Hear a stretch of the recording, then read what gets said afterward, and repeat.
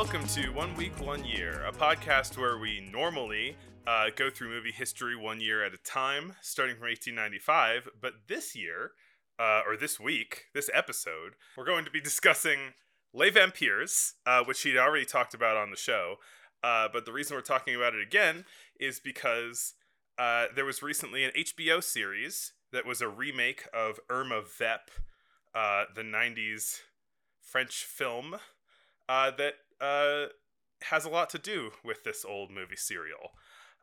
So my name is Chris Ellie. I am one of your hosts, and joining me as always is... I'm Glenn Covell. I am one of the other hosts. The other host, typically. And I'm a filmmaker. Oh yeah, I'm a projectionist, I forgot to say. Oh yeah, and that then point. Yeah, and then joining us for the first time, we have... I'm Jack Bernick. I work with Chris at the Denver Film Center. I'm an operations manager there, and it's been a long journey watching this serial over the course of a couple months, but I enjoyed it. So thanks for having me on. And yeah, we got to watch it together, pretty much entirely on the big screen. Or did we watch any at home, or did we? Yeah, a couple of them were on your projector, but that's right. Yeah. We got to watch most of them in the movie theater, which was really great. And it's something that I don't think that either of us get to take advantage of enough, is having a movie theater at our disposal. Yeah. Also being able to watch the Vampires serial concurrently with the Irma Vep TV show, I think was a cool... I did not do it that way, but that seems like a really great way of watching it. Yeah, it was. Yeah, we kept saying that it lined up like really well. Yeah, we would watch a Vampires episode, and then right afterward they would be recording those scenes that we just watched. It like never failed to sync up perfectly. I guess we could put our... It's relatively straightforward, but we could put our watch order in the description. Yeah, as the new show starts to go off the rails a little bit, it doesn't line up quite as well, but I think that was like also enjoyable. That's great. And Glenn, you watched it as it came out, right? Not really. I think I started watching it as it was airing on HBO when it was about halfway through, and then finished it like a month or two later. Yeah, so I wasn't really watching it as it came out, but I was ballpark around the same time. Do either of you guys have a history with the original movie? I don't remember if either of you do. I kind of been hearing about it for a long time. The first time I watched it was with you at the film center, and I think that like when we first watched it, I wasn't super into it. I think we kind of said that we felt like it was a little bit Criterion Core, maybe. But after watching the show, I think I actually enjoy it more. It'd be interesting to rewatch after watching the show, but on re-examination, it's like richer in a lot of ways. Glenn, had you seen the movie before? I had not. I watched it for this podcast back when we were gonna initially cover the movie as part of our Decade in Review episode.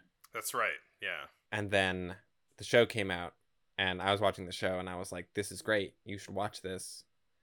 And so then it kind of became too big of a thing, and we decided to give it its own episode, which is what this is. Yeah.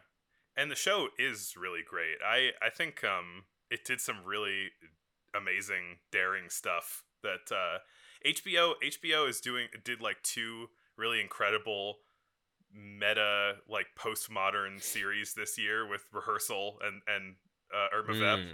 And both of them were like some of the most impressive television that I've seen in a long time. Yeah, I think it's the best thing I've seen all year, without a doubt. I really liked it. Yeah. Do you all want to talk about like just generally what Irma Vep is? Sure. So I guess Irma Vep is... Both the film and the series are directed by Olivier Assayas, who is a French director. And they both are about a contemporary remake of Les Vampires, being made either in the mid-90s in France or 2021 in France. They're very they're both very meta. They both mostly follow the lead actor cast as Irma Vep, but that is a completely different character in the movie and the show. And the various a lot of both have to do with the various problems that the production goes through as they're trying to remake the vampires. Yeah, it's very much like a film biz kind of thing. Yeah. Yeah, for sure. Both are very kind of representative of like where the film biz was when they were each made, which is For sure. Yeah. like is interesting on their own, but then the fact that they both exist and are sort of like reflecting different things is also pretty cool. Yeah, the movie felt like it was really kind of like locked into Maggie Chung's perspective.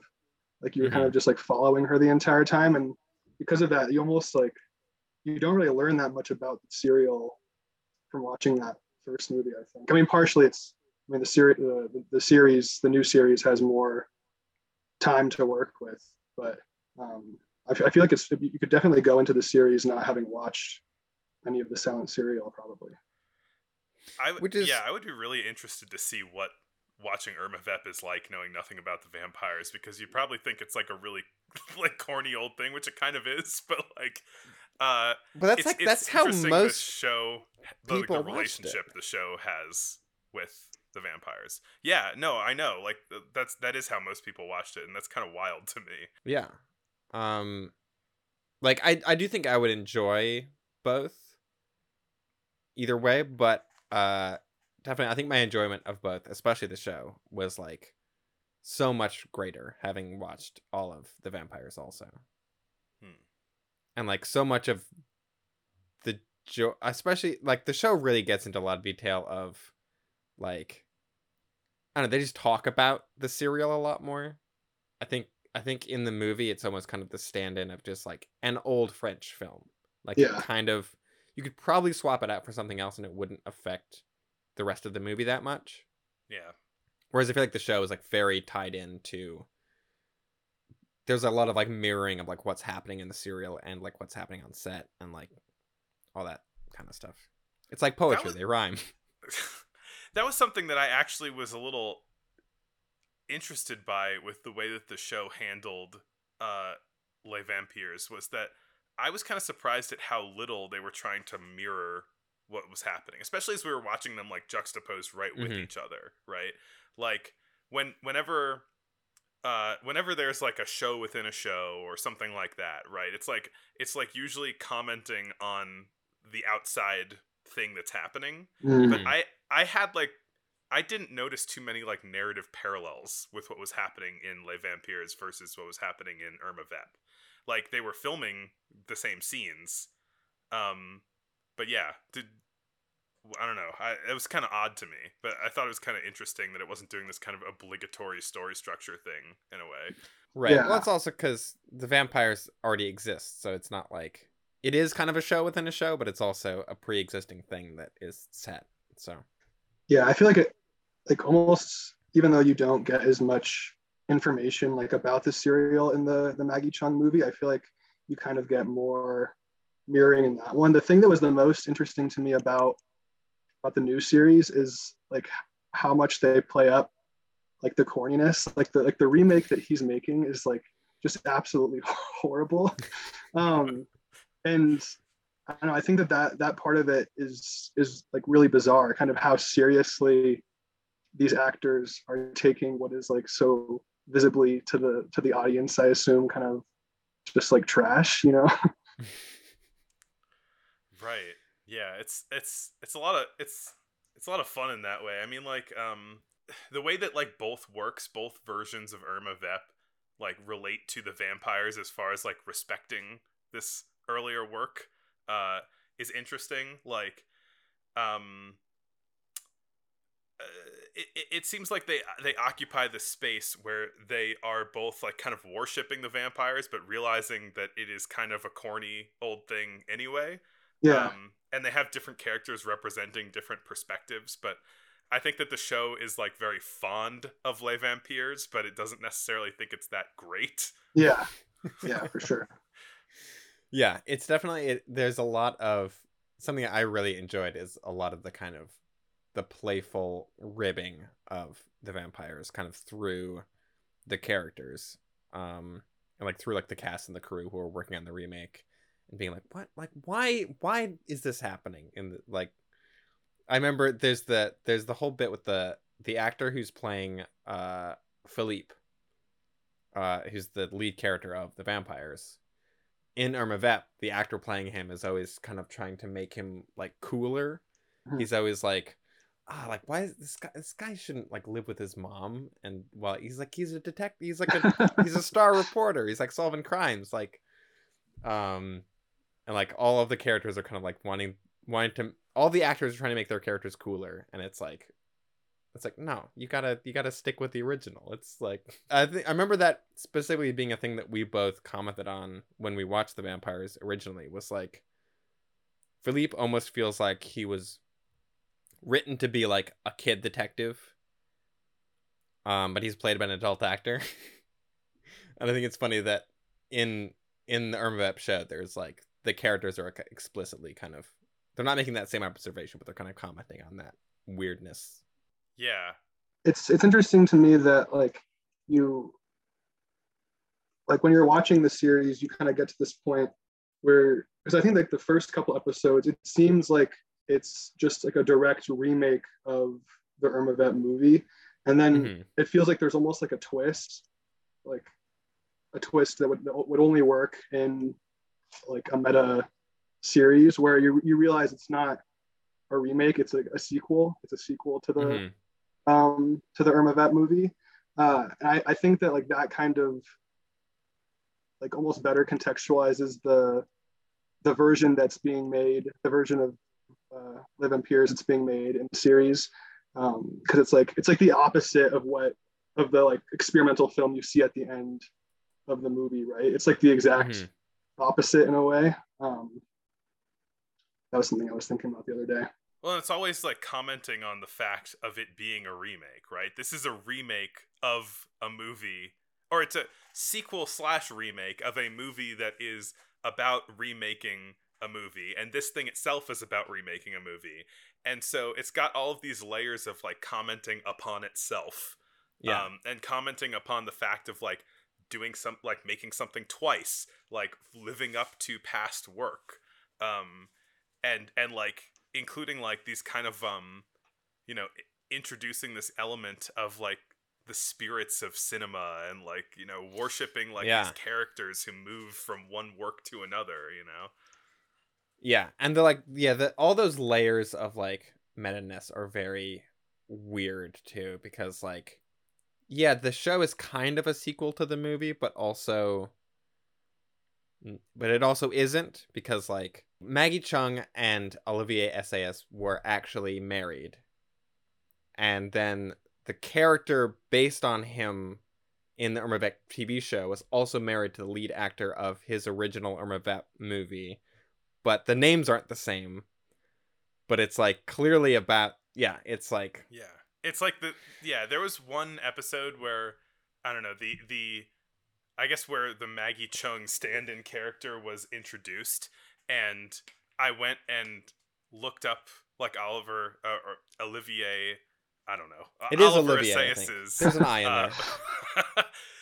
I looked up Olivier Assayas's Wikipedia page, and it talked about like his marriage to Maggie Cheung after making Irma Vep, and how it ended in, they got divorced, and then she retired from acting, just like is depicted in this, in the show. She's like kind of a recluse in a way, as depicted in the show. It's like, I wonder, like, this is also like this weirdly personal thing for him, he's like, he's having this guy who is a stand-in for him just spill his guts out in the show, and he's also just like clowning on himself the whole time while he's making this, he's taking like all of his insecurities and all of his like baggage that he has associated with his original movie, and like putting it on display in this show. Yeah, like if the character based on him is to be taken as like a pretty close approximation of himself, which I think it is, it's not a very like flattering portrait of himself. Like he's not He's not trying to make himself look good in this at all. But I like that. I like how it does feel like he is kind of like excising a lot of his own internal thoughts and feelings into it. Yeah, and one thing that just occurred to me to go back to the original serial is that like even some of those elements which like are so easily associated with like the meta aspect of it and like the remake and the remake again, like do kind of wind up occurring in like the production of that original one, like you were saying when we were watching it, Chris, like that the actors keep changing. I think you were saying it's because they have to go, a lot of them had to go off to war, right? But there's like, even in that like original version, you have like characters leaving like without notice and then like being replaced. I mean, essentially like the Venom guy in the end is like the same as the head vampire and whatnot. So you even kind of have it in the original version. Yeah, and then one of the really cool things in the new show is that it has these moments that are like a scene from Musadora's biography, right? Right. Yeah. Where it's showing reenacted scenes of the making of the original Les Vampires with all of the people from the new show playing the kind of like 1915 versions of themselves. That also comes in pretty late, as I remember it. Like it's the last couple episodes. And it makes me wonder how real all of that stuff is, right? Yeah, you couldn't really tell, if at least I couldn't really tell, if those scenes were part of what he was like releasing, the television series he was releasing in the world of the series, or if they were like separate asides, like in what we were watching. Does that make sense? Like I couldn't tell if they were like so. part of like what he was making or not, you know? I don't think they were supposed to, but I also don't necessarily think that that's that maybe. I'm not sure. I hope this episode is like coherent to listen to, because there's so many layers of this, of like the show that's based on the serial, but then that's a scene from the movie. Yeah, it's I've been trying to be kind of as clear as possible with my terminology. Yeah. We need to release like an infographic along with this one, just to Yeah, I mean, hopefully, maybe we can record something to go before this that says like, hey, none of this is gonna make sense unless you've seen the whole show. Yeah. Also, just like watch the show. It's a good show. Like, it's regardless of all of its connection to like Louis Fayard stuff or the vampires or any of it, it's just a good show. And it's a nice like access point towards silent film a bit. I think. I mean, I would not recommend watching Les Vampires all at once, but like if you watch Irma Vep and then are curious, like I would say watching Les Vampires to kind of look back on what it's talking about is really interesting, and I would highly recommend watching it the way that Jack and I did of trading off episode by episode. I thought it was like a really great way to watch both. Yeah, it's all very worth your time. Although I will say, I think we both agree that if we're talking about Louis Fayard serials, Fantomas is better. Oh, a little bit. I mean, we've talked about this at length. But I really like the vampires just as a thing by itself. I think it's super fun, and I think a lot of that has to do with that kind of like that silliness of like everyone's hiding in a basket. Someone always gets knocked out by knockout gas. Yeah, Vampires is kind of self-serious but also goofy, where Fantomas is just like very grim and gritty and self-serious. Yeah, my favorite's like the rollaway cannon that Satan has. Just in his apartment. Yeah. and he establishes his dominance over another criminal gang by the fact that he has a cannon. Yeah, of course. It's an easy way to do it. Yeah. Yeah. Now, having pretty recently watched The Vampires, it was very funny to see a like contemporary, like mainstream HBO show, just like all about it, recreating scenes from it, and like characters talking about it at length, and like having discussions about it and like having differing interpretations of it even. Yeah, it's like not, it's an era of film history, and it's like a type of film that you don't really see people heaping that much attention and reverence on. It does make me wonder if in France Louis Fiat is kind of a more of a big name, because I had never heard of him before we got to like the early 1910s doing this show. Mm-hmm. I had never seen any of his. I hadn't even really heard of any of it, but certainly the way he's, I feel like, talked about, and maybe that's part of the joke, is the way he's talked about in the movie and the show. Irma Vep is like, oh, Louis Fiat, the great master, you know.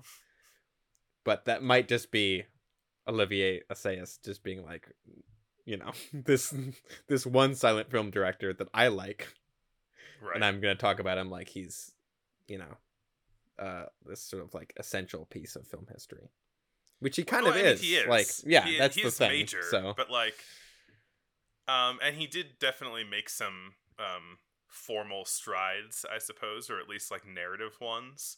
But there are probably names that we could list as maybe more important, even French but ones. I mean, not even necessarily just importance, but I mean, just in terms of like recognition. Jack, you had never seen The Vampires before this, right? Or had you? I watched it in college in like a similar fashion where after in a class on silent film, after each film we watched an episode. And I was usually like I usually fell asleep at that point because these were like late night screenings, and I could stay awake for like the silent film, but by the time the serial came on, I was fucking falling asleep. So it was kind of fun because a lot of like this rewatching felt very dreamlike, because I was in and out of it the first time I watched it, for sure. It can be easy to fall asleep during silent film, for sure. They're very quiet. They're very quiet. It doesn't like engage your 4D senses as much as other films, and so it can. I sometimes find it easy to get distracted, even though I don't know, I'm supposed to be some kind of aficionado or something. One thing I was kind of struck by, or took note of in the film Irma Vep, is when they're talking about the costume design for Irma Vep. They mention Michelle Pfeiffer, Catwoman from Batman Returns, as like one of the inspirations, which is very evident. But I thought that was kind of funny that they're using that as like, oh, like this is inspired by that thing, because I feel like the original character of Catwoman feels so kind of indebted to Irma Vep as a character from the original serial. Like, there's kind of a clear lineage there, and I think that's funny when like you get to a point in pop culture or whatever where things are, it's like the snake eating its own tail. It's just like, I don't know, it's like Tomb Raider and then Uncharted, and then like new Tomb Raider is like taking stuff from Uncharted, and it's like, but that was kind of, but then it's like, it's funny that you mentioned Tomb Raider because Alicia Vikander was in Tomb Raider. Ridiculous. Yeah, and there you go. It's everything is just a mishmash. Do you think she felt about Tomb Raider like she felt about her superhero movie that she scoffs at? 1,000%. I think that was a 1-to-1 stand-in. Like, that was all I was thinking about watching it, of like, oh, she's making this terrible looking sci-fi superhero movie that she doesn't seem very happy about, and has to do all the press for it. And I was like, is this about Tomb Raider? I mean, this, like we were touching on earlier, this new Irma Vep show, it has so much discussion on the state of the film industry right now, with like, people talking about like what's gonna appeal on streaming, what's bingeable, is this gonna sell in a market that's full of superhero movies, right? Which makes it even funnier that they're remaking Les Vampires, because it's like so old timey. Right. Yeah, and it's like this prestige-y thing, but it's also like super dumb and poorly made.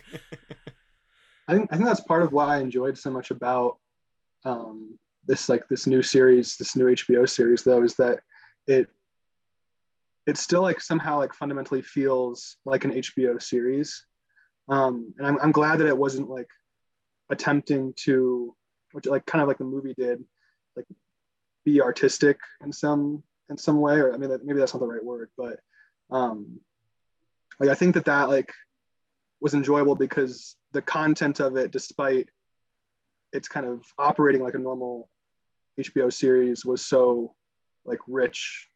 Um, otherwise, like it didn't have to be like formally complex. Mm.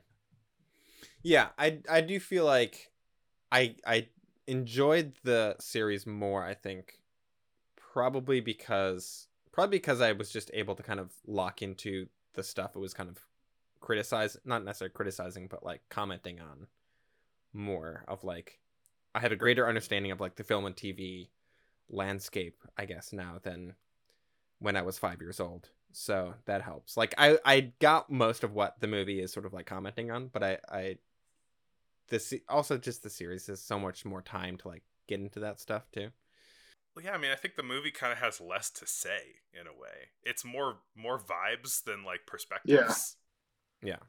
And that is evident in the way that the movie ends, which is just this very experiential, art housey kind of abstract way, where the new series ends with like ideas forward. Mm-hmm. Yeah. Good stuff. I'm a fan. Yeah. And you mentioned earlier how Michelle Pfeiffer's Catwoman was, you can trace the lineage to Irma Vep in the original Les Vampires.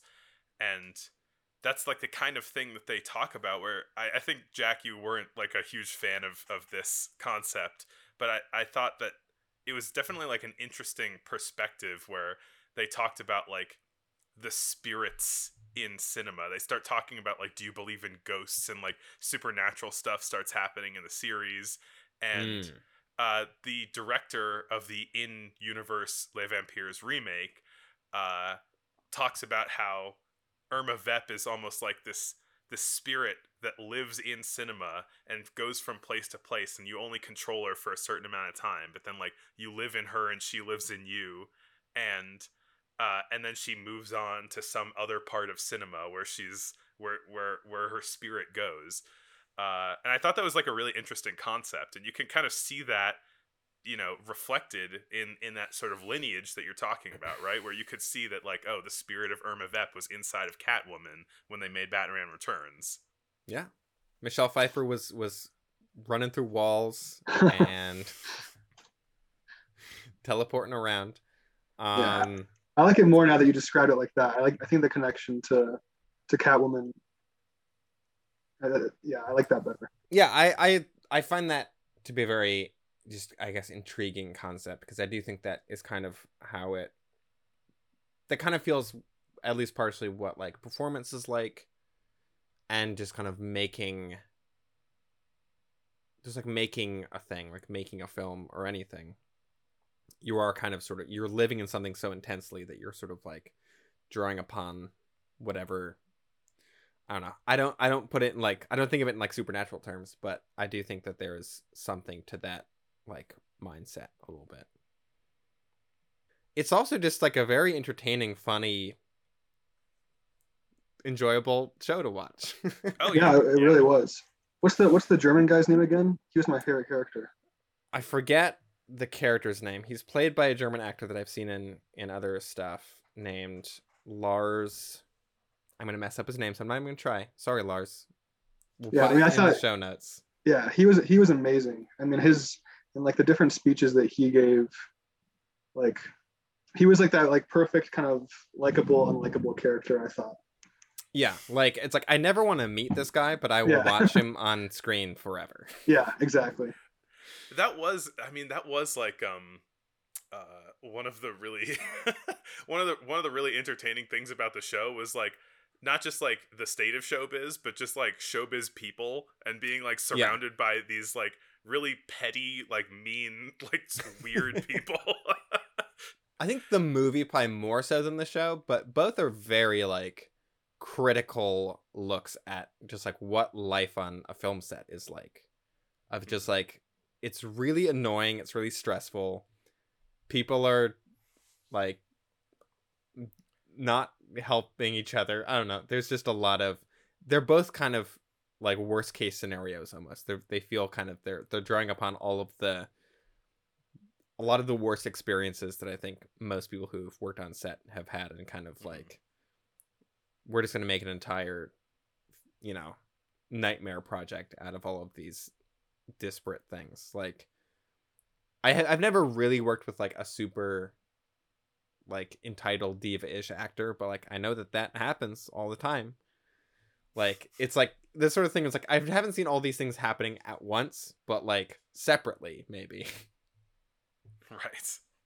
And like, I think that it's you know, you talk about the show as like this, we talk about the show as this kind of like show busy kind of like, what is it to make movies, what is all, you know, let's look at this drama that's happening in actors' lives, and like it feels like kind of like, I don't know, insular in a way, or can, but I think that the show is like, for something that's like so in the weeds, it's really accessible. I would say, it's got like it there, without watching the vampires and without knowing a lot about showbiz, like there are certain like intricacies of what's going on that you might miss. But I think that like watching the show as a show, it's just entertaining, like what is happening in this kind of like interior drama of what's going on in these people's lives, and it doesn't feel like look at us, we're making movies, we're so cool, and you're interested in it just because we're making a movie, right? Like, it's funny and interesting in its own right, even outside of these kind of metatextual and, you know, self-referential aspects. Yeah, for sure. Yeah, I feel like a lot of the character drama feels like pretty, at its core, is very kind of universal. Not, I don't know, universal, but like just like Paramount baseline like human drama stuff of like, we understand what pettiness is, and like jealousy and like regret, and you know, that kind of stuff, hopes and dreams. That all feels like it's pretty universal. I do feel like at different times I kind of like hated each of the different characters. Yeah, for sure. Yeah, each character is definitely very, very flawed in their own ways, for sure. And even though the director, like, you wouldn't want to, it would be terrible to work under him because he loses his temper all the time. I felt so bad for him that I was never like, I was never upset at him. You know, I was like, yeah, these people are being divas that are making your job impossible. Like I understand you lashing out, and I don't know. I just think the director's adorable. But then a lot of the other people were really insufferable at times in an entertaining way. I think I felt the most conflicted about him because you get this sense that he's like really struggling, but also like a genius, and just kind of like trapped within like the bureaucracy of it. But also just like doesn't handle it very well when like dealing with other people. Like, is very kind of selfish about it at times. But you're right, there's something like weirdly like cute about him too. So it's very true. Yeah, I think the show also does a really good job of, even though, yeah, every character is kind of insufferable at times. Like, I feel like I feel like there's not really any characters in it that I felt like I hated. Like, I feel like they all felt like, they all felt very human, I guess. Yeah. I feel like maybe like the biggest, broadest character is, I forgot his name again. The German actor that they bring in, that is just, he's definitely broad. difficult to work with. But even him is like, he's so kind of entertaining to watch that it's like, you know, anytime he pops up in a scene, you're just like, oh, here we go. Yeah, I think that what made him so complex is that, like, I could never tell if he was like gaslighting them all in regards to his like weird kind of like conservative like monologues, And then he'd have like those aspects obviously kind of just feel like on the rails in general, and then would momentarily like kind of step into these like intellectual speeches about like the nature and like history of film. Yeah. So there was like a lot going on with him, and it was hard to tell, like even with him as a person, like what was act and what wasn't. Yeah, for sure. And yeah, like there's plenty of moments of like sweetness from that character that is like kind of takes you off guard because you've been introduced to him as this like just like ball of chaos that just messes up everything around him, kind of. I also just think it's like a funny like microcosm of filmmaking of like he's like demanding drugs and like no one can get him to come to set, or he's like asleep or something. There's like all these things, and you're like, why would anyone work with this guy? And then it's like the second he actually is like called upon to do his job, he's like super professional, and everyone's like, yep, see, like great, he did it. Yeah, he's like the best actor in the whole show. yeah, exactly. And that's like, I was like, why wouldn't they fire him immediately? And it's like, well, that's why.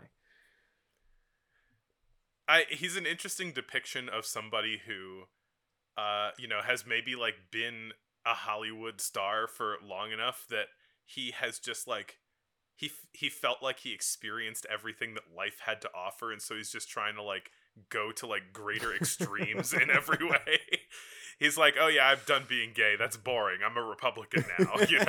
I'm gonna do every drug there is. I thought it's really interesting to see somebody like that depicted. Where someone could go at the absolute like limits of hedonism. And the hedonism that's afforded to you by being a famous person. Mm-hmm. Also, that is just conceptually the greatest hedonism is like conservatism.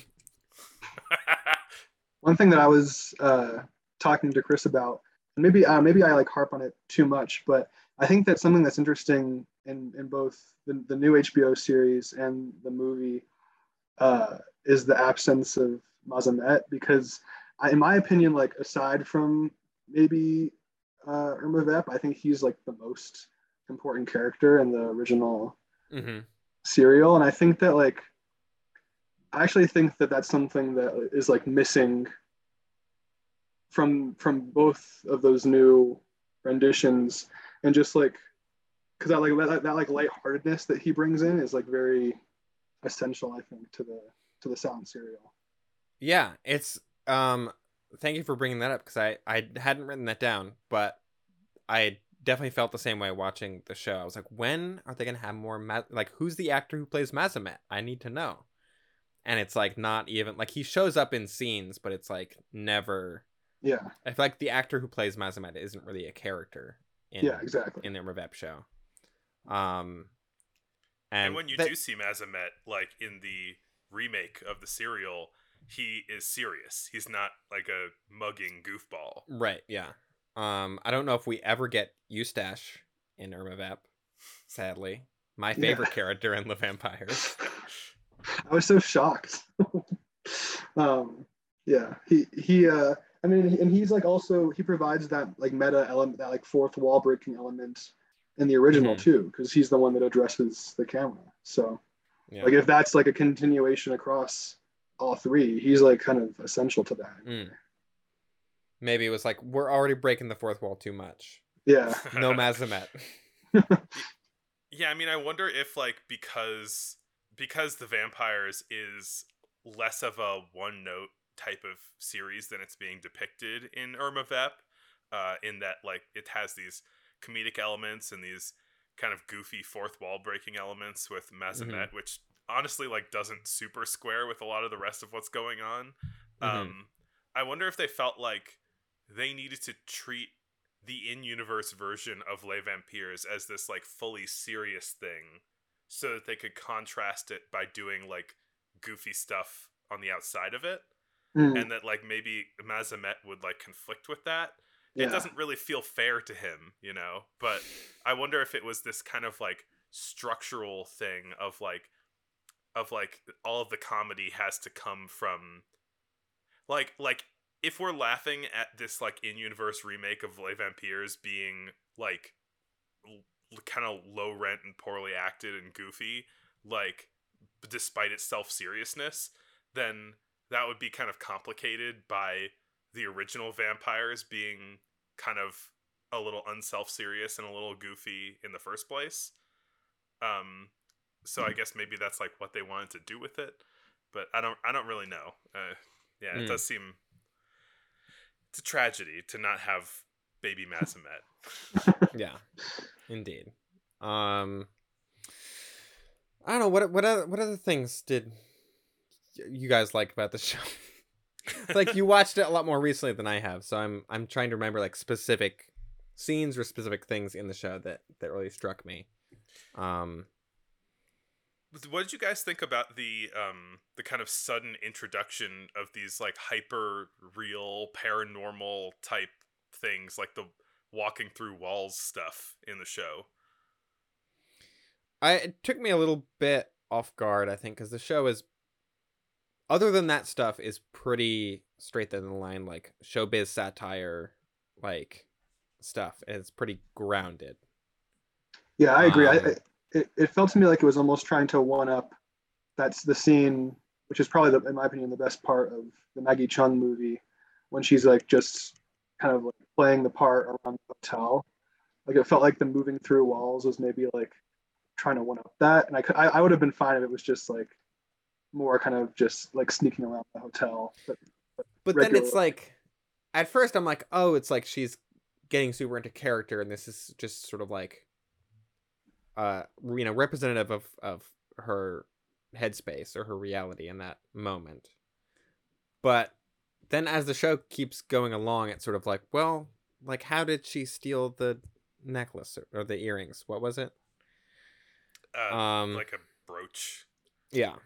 And it's like, well, she couldn't have like snuck. Did she just sneak in, or did she actually like materialize through the wall? And I feel like I don't really remember if the show gives you a clear answer on that. I don't really think it did. I mean, I think the show treats it as if these paranormal things happened, which I think that I think it's like an interesting space that it's occupying of like, I don't know, like casually breaking reality in a way that you just kind of have to accept, Mm-hmm. which I think is interesting.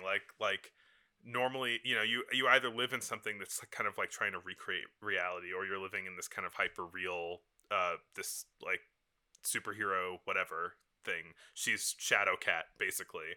Mm-hmm. But like I think it like puts the viewer in a really like strange and uncomfortable state to like watch things that there's no way they could have happened, and like there's no justification for them happening, but then you just have to accept it. Mm-hmm. You kind of like, it kind of like loosens your relationship with the reality of the movie or the show. And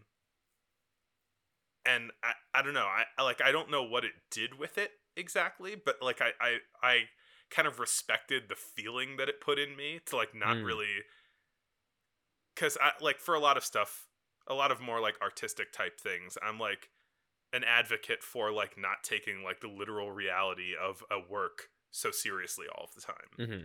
Yeah. And I think that this is something that like forces you to like detach yourself from that a little bit. Yeah. Well, it's like it was a number of years ago, but I had a sort of like realization once watching a show that had a lot of like layers of reality. Like, oh, what's in this person's head? What's real and what's, and I was like, oh, like, did this really happen or not? I was like, well, no, none of this happened. It's all a TV show.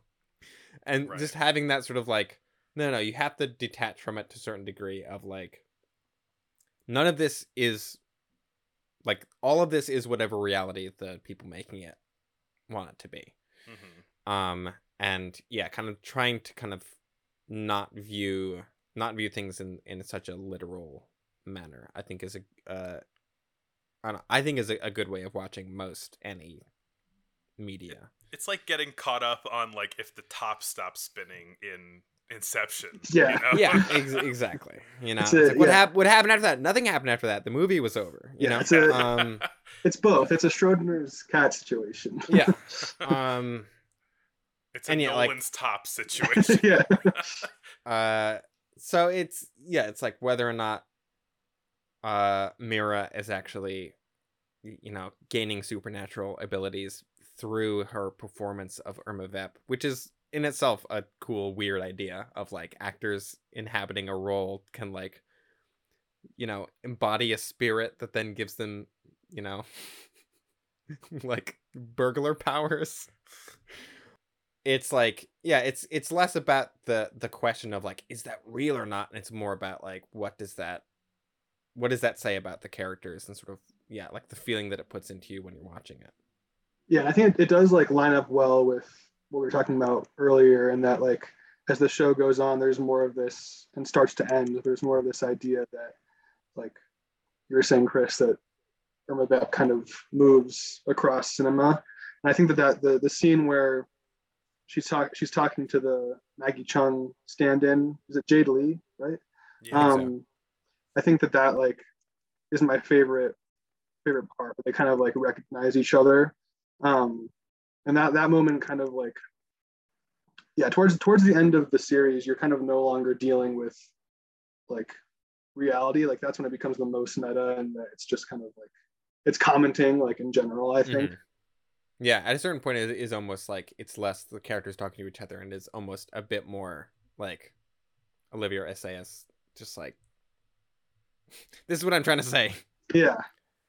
Or yeah, it's just they're less, the characters become less literal people and they become more just like stand-ins for ideas or archetypes or dynamics.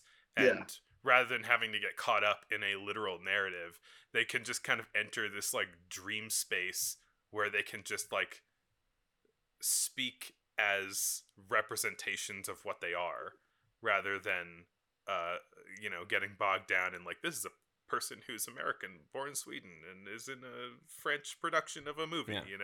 I do like how, because Alicia Vikander is Swedish, they were like, she's playing an American character, but like she was born in Sweden, which is why she kind of has an accent. I love all of the kind of strange, not strange, just all of the like really just conspicuous details about people's personal lives that they put in the show.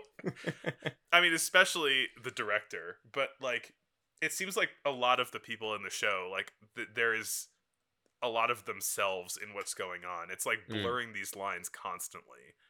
Yeah, I definitely the director is the most of that, I think. Or the most like direct version of it. But yeah, things like it did make me wonder, like with the character that Alicia Vikander plays, Mira, like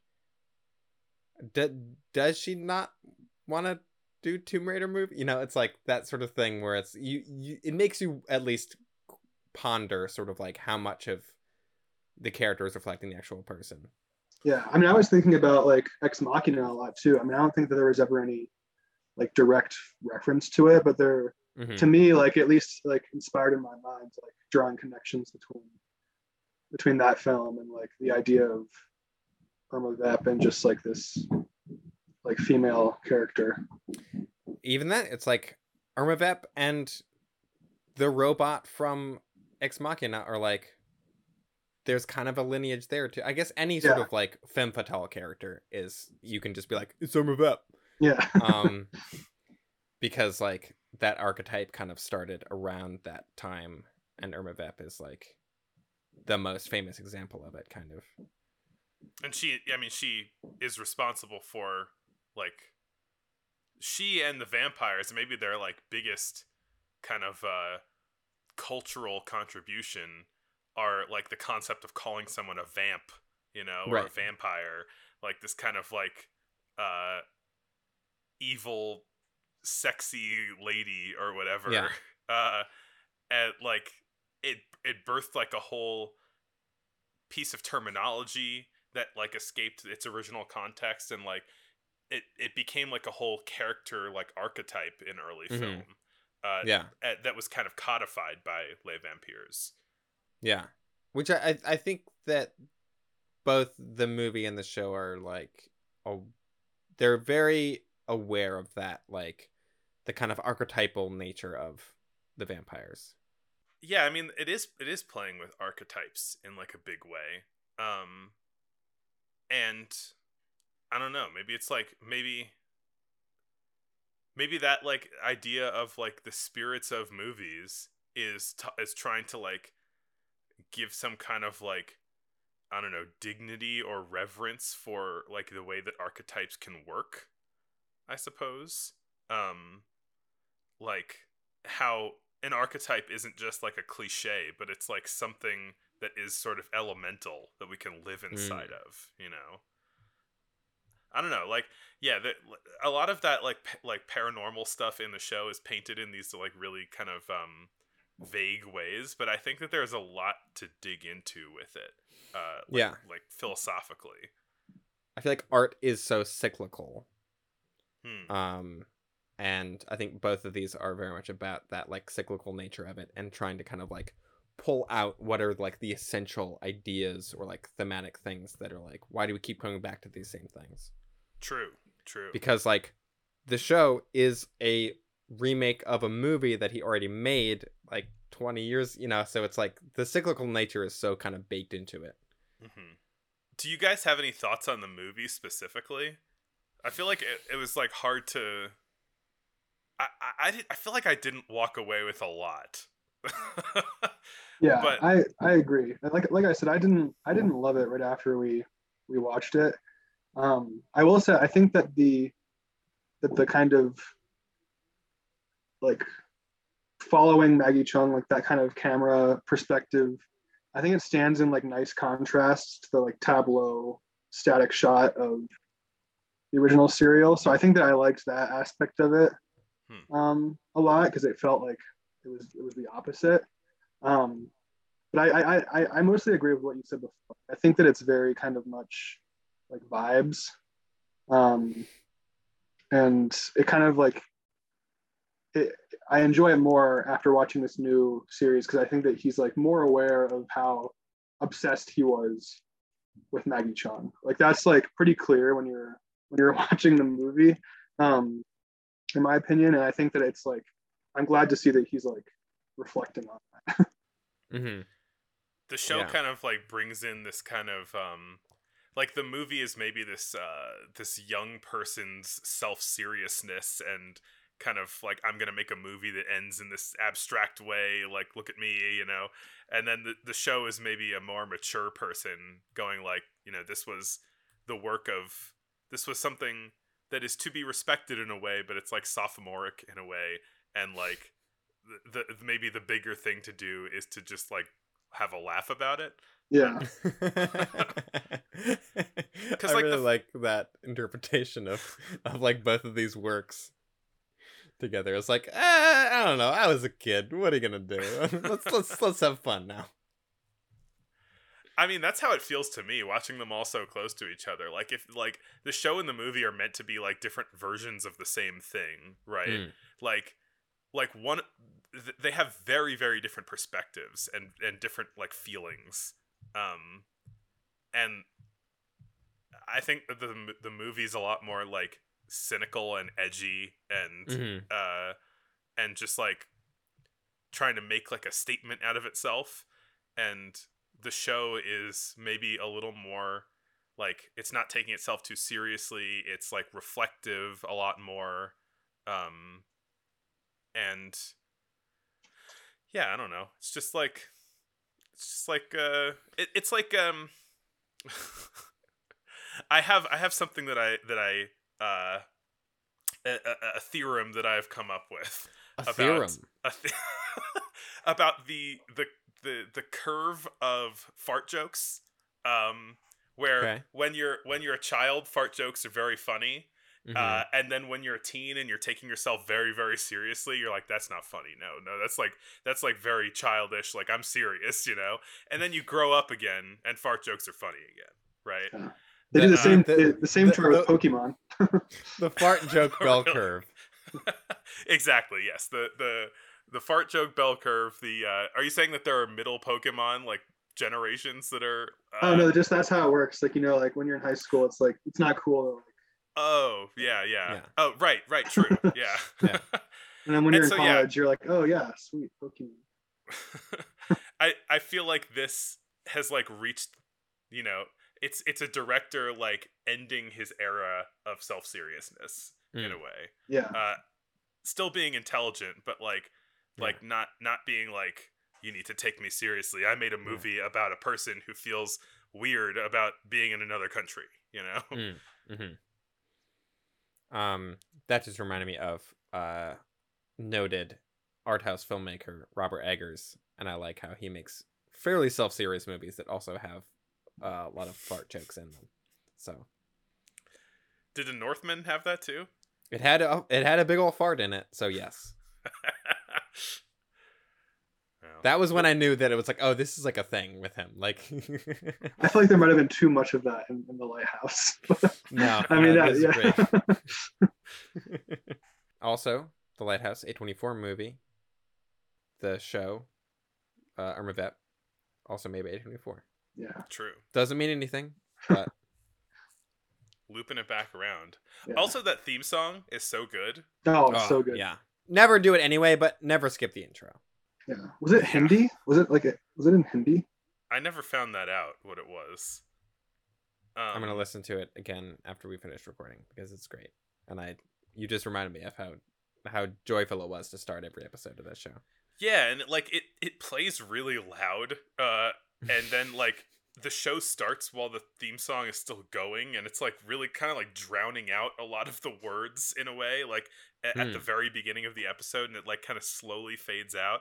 I like that it's like it's not isolated from the rest of the show, It like the theme song and this kind of like animation that is a little dreamlike. It's a more of a direct tribute to Irma Vep herself and the vampires, and it's not like a completely isolated thing that you press a skip button on.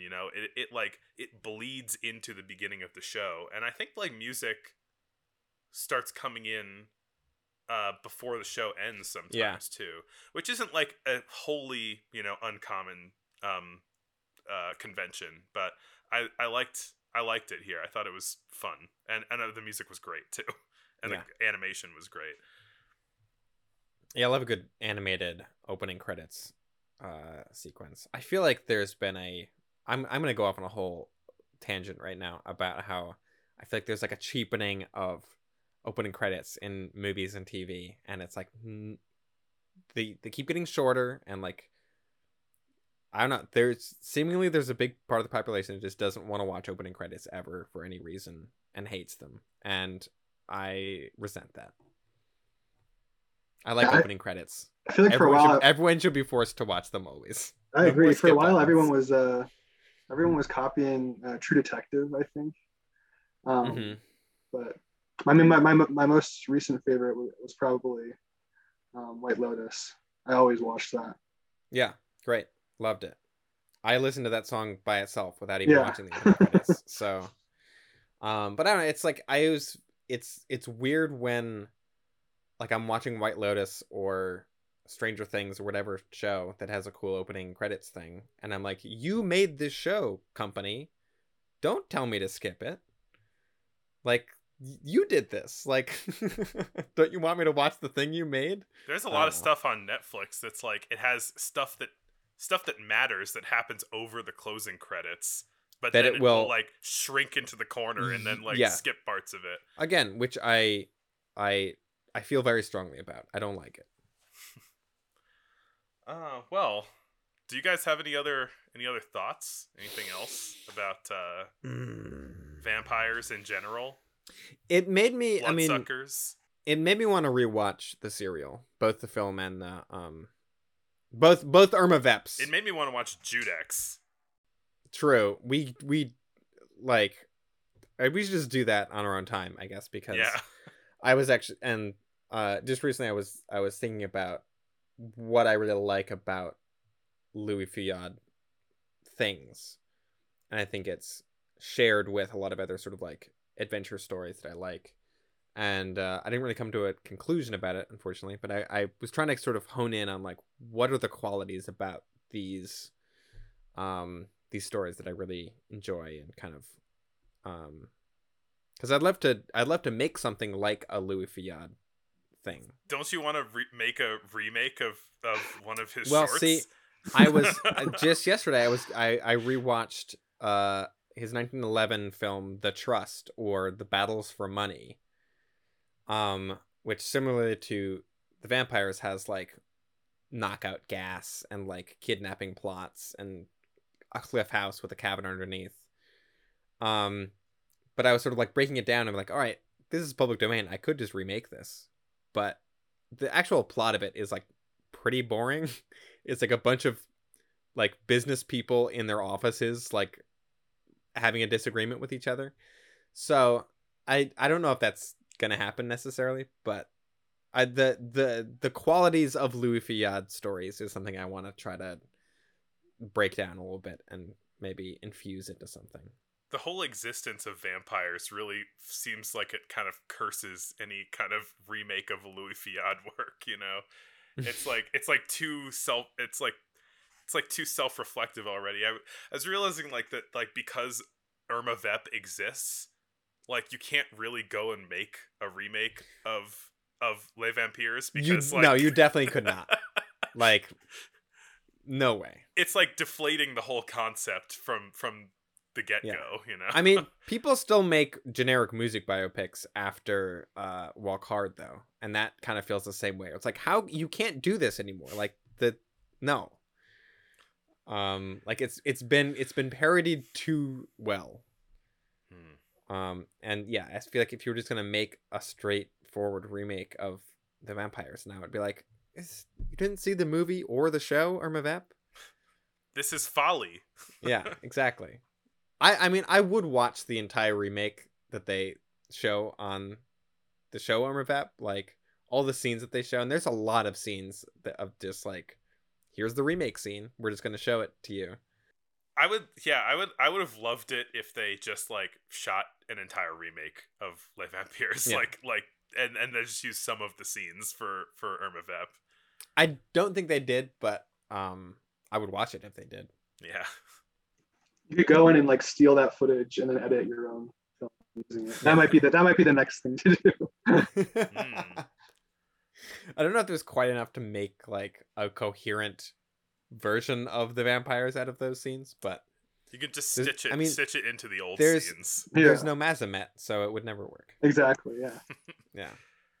I'm glad I watched both of these. I think it was sort of like I feel like I started just watching the show almost on a whim. Like, I guess I should watch this. And I'm really glad I did. Yeah, and it's nice seeing stuff that's directly like talking about the stuff that we're looking at, you know? Yeah, it made me feel very relevant that we're doing this show. Yeah, even though we didn't do it on time. No. But yeah, maybe we'll need to do another special episode for Babylon, or we'll have to hold off on it until our 1920s review episode. Maybe. But have either of you watched it? I have. I have not yet.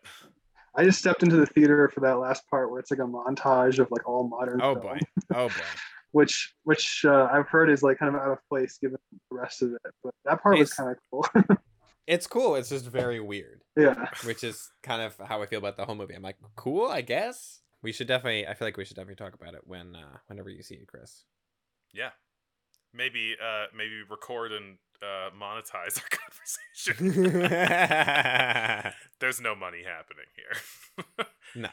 It's not why we're doing this. No, we do it for the love. We're not sellouts. We love old stuff. Not we like the old post office, not the stamps.com post office. Anyway, Jack, did you have any last thoughts? Yeah, I mean, I think that like overall it kind of just made me consider like when I watch anything that's kind of meta filmic, it makes me consider my own current relationship to film. And I feel like you were saying, like I feel like I watched this at this point in my life where I'm like well past kind of like my honeymoon age with like my love for film. like I'm much more kind of in general I feel like I take film way less seriously now, but despite that I like can't get it out of my life. Like I can't like so it kind of just made me think about my own relationship to like the art form. Um, Made me feel more like assured that I'm like allowed to feel like that, like that I don't need to be like obsessed with it to enjoy it. And I think a big part of that has come with like working at a theater. But yeah, so I think it was good in that regard. It kind of it helped me like reconsider my relationship with film. Nice. I feel like if someone asked me to show them something that like like represented what being on a set feels like the most, I might show them some scenes from the HBO Irma Vep, because like it's very unflattering, but I do think it gets at a very like core thing of like, if you can watch this and not immediately be like, I never want to have anything to do with this, then you're good.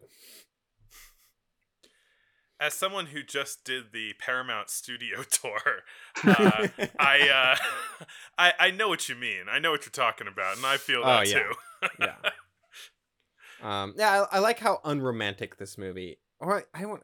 It's very unromantic about, I think, like the reality of like being on a set and like the day-to-day job of it all. Mhm. But I think it is very romantic about the like greater, headier ideas of like storytelling, I guess. Including like Mira's assistant, who is just like Yeah. constantly spouting like film theory at people and like giving people like interesting perspectives on stuff like that are above a lot of other people's heads, you know. Yeah. It's stuff that the show is interested in talking about, even if it doesn't like delve into it too hard, I guess. Yeah. Good show. Check it out. Good show. All right. Well, that'll be it for this episode.